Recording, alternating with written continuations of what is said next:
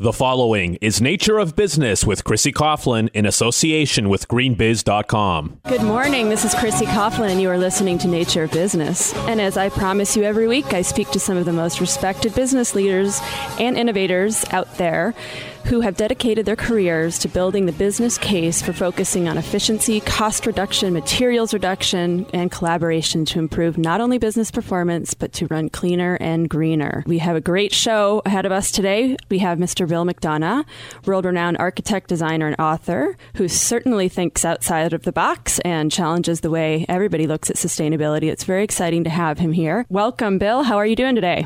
Terrific. Thank you. I could spend a whole 20 minutes just talking about all of the great things that you have done, and you have certainly a long resume. But I want to get into the cradle-to-cradle design concept because it's something that fascinates me and something that I learned about when I was at University of Michigan about 10 years ago when I actually became aware of who you were. Can you talk us through it? Sure. In the history of environmental thinking for business, there's a moment in time, really, which came around the Earth Summit when the World Business Council for Sustainable Development posited the notion of eco-efficiency, and that big corporations could, tune the engines of the first industrial revolution to be more efficient and reduce their carbon release or this, that, or the other thing. What concerns us as designers is, and Michael Braungart, my chemist partner, and my architecture partners, is really the idea of not being less bad, but being more good. We know we need to be efficient. We just know that that's not the first thing. See, if you're doing the wrong thing efficiently, you are being efficiently wrong. And that's a problem, because if you're doing the wrong thing, you might be pernicious. So if you're a criminal or a terrorist or something, and you're being efficient, you're more dangerous. Right. So what we're looking at is something different with cradle to cradle. And that's what Michael and I call the protocol we've developed. And it's not just about the difference between cradle to grave and cradle to cradle. It's really an understanding of the economics in a much bigger way. Because Peter Drucker used to say that managers' jobs were to be more efficient and to do something the right way, but the executive's job was to do the right thing and be effective. So we're trying to look for what is the right thing to do, and then we'll do it efficiently. We're looking at a positive footprint for humans, not a less negative one. We also look at this idea of responsibility and say, well, that's fine, but that means, we're burdened by responsibility. It's a should, must, finger wagging kind of thing. We're actually interested in the celebration of creation and joy, the joy of growth. The way a child grows. You have said that. You have said that a lot. You actually want to leave a bigger footprint. You just want that footprint to be, let's say a wetland or. Yeah, well, that's what we did at the River Rouge.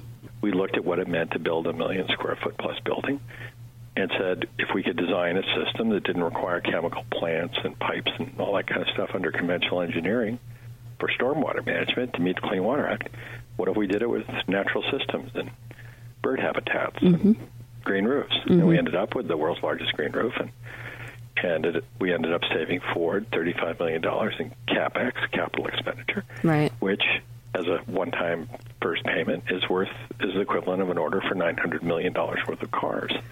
So, where's the business value here? It's huge. It's huge. I know. I love the story that you have behind your introduction to, you were given 3 minutes to propose the Rouge River, and you went in and said this project is for the birds, literally, and you got the job. I like it. I like that. Ford, just for our listeners, the Rouge River plant is a Ford, very historic Ford, one of their largest plants out in Michigan, and it's Bill went in there. 1999 is when you got it started, and it's one of the, as you mentioned, the largest green roofs and green facilities in what, North America? Or tell me. In the world. The world. Okay. Of course it's in the world.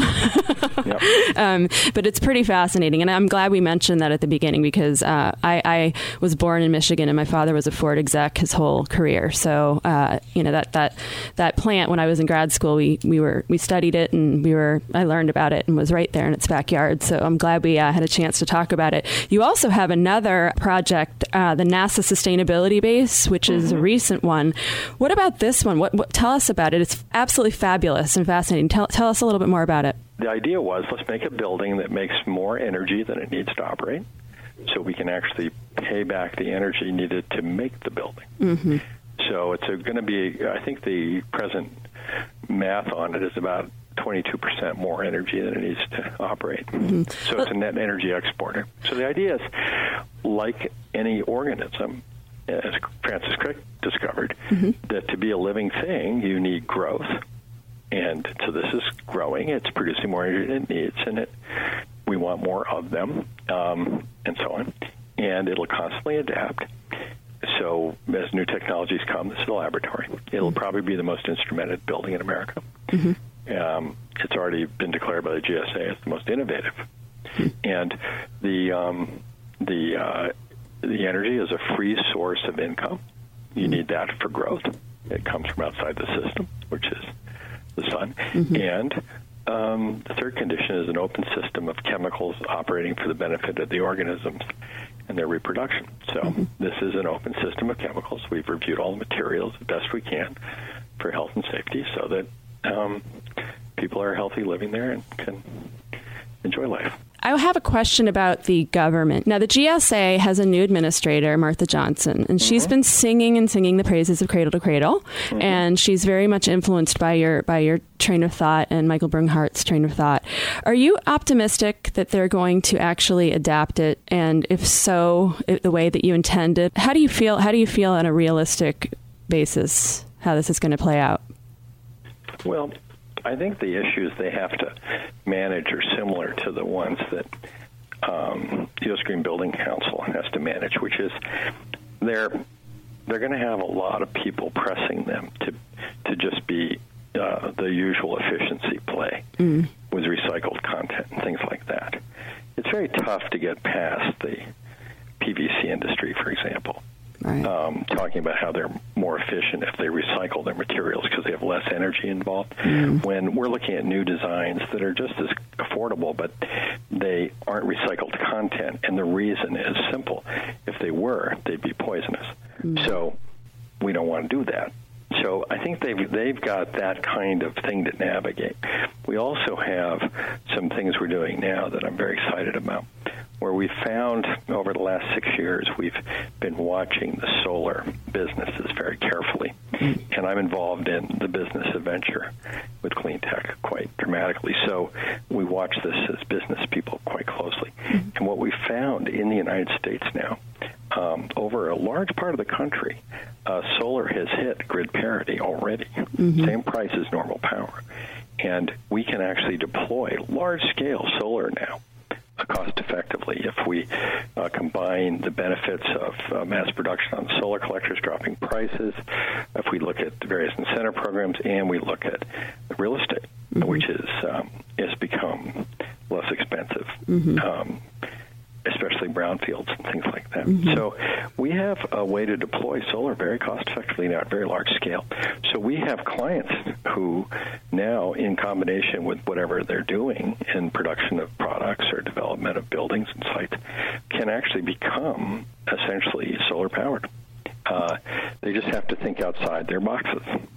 So it's very exciting, but it's really tough for something like GSA with these embedded leases, right. and they're the government's landlord really. Right. A lot of the buildings they occupy they don't own, they lease, right. And I think that's important. It's the one big standard lease that's used in America, and so I think we ought to focus there because we should say that as people in this country looking to be cost effective because we need jobs and we need affordable government, etc., that we do not want to send money to Saudi Arabia when we rent a building. And we would like to change the form of the leases from triple net, which means that the landlords are going to get paid whatever they get paid, no matter what their energy protocol looks like, for energy per square foot without any ability to transfer the efficiency value proposition to the tenants, etc. That's stupid. And that we ought to have a way to offer renewable power to these facilities at a cost-effective price that meets the market but produces American jobs making indigenous energy. And that's something GSA could do, and it's uniquely in a position to do that. Because the leases in America are all hodgepodge based on local histories. Right. And GSA has the one big standard lease. And if they just said, we want to save money and split it between the landlord, the tenant, and the government, 1/3 each, and stop sending money to Saudi Arabia, that would be an amazing thing for them to be able to do. Well, we're gonna wrap up soon, but I do want to know what your favorite project to date is, and then I also want to know, just when you step aside from all the media and the publicity that you get for your work, when you conceptualize a building and you're thinking about everything and sort of talking through all the intricacies of what you're going to do, and your mind works quickly, and you then sit back and you look at the finished product, whether it be 10 years later, 5 years later, or 2 years later. What is that like? I mean, it's just you and a bill. It's just you and something that you created. How does that feel? Well, it's very humbling because we're dealing with intentionality and aspiration. So it's always evolving. And the most exciting thing I'm working on is what I'm doing next. It's like that. Okay. You move on.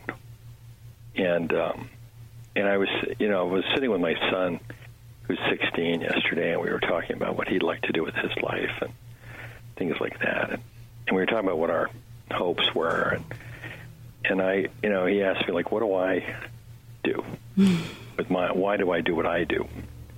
And, it really came down to, if I had a metric, it's like, how many people smile because of what I do? Right. That'd be worth measuring, but not literally, just in terms of feeling like I contributed. But in the end, it's a very calm place. You're in the eye of a hurricane. You just do what, you look for the thing that only you can do. So we don't compete. We're not trying to be the best of the best. Right. We just want to do what only we can do. Right. And so we think of buildings like trees.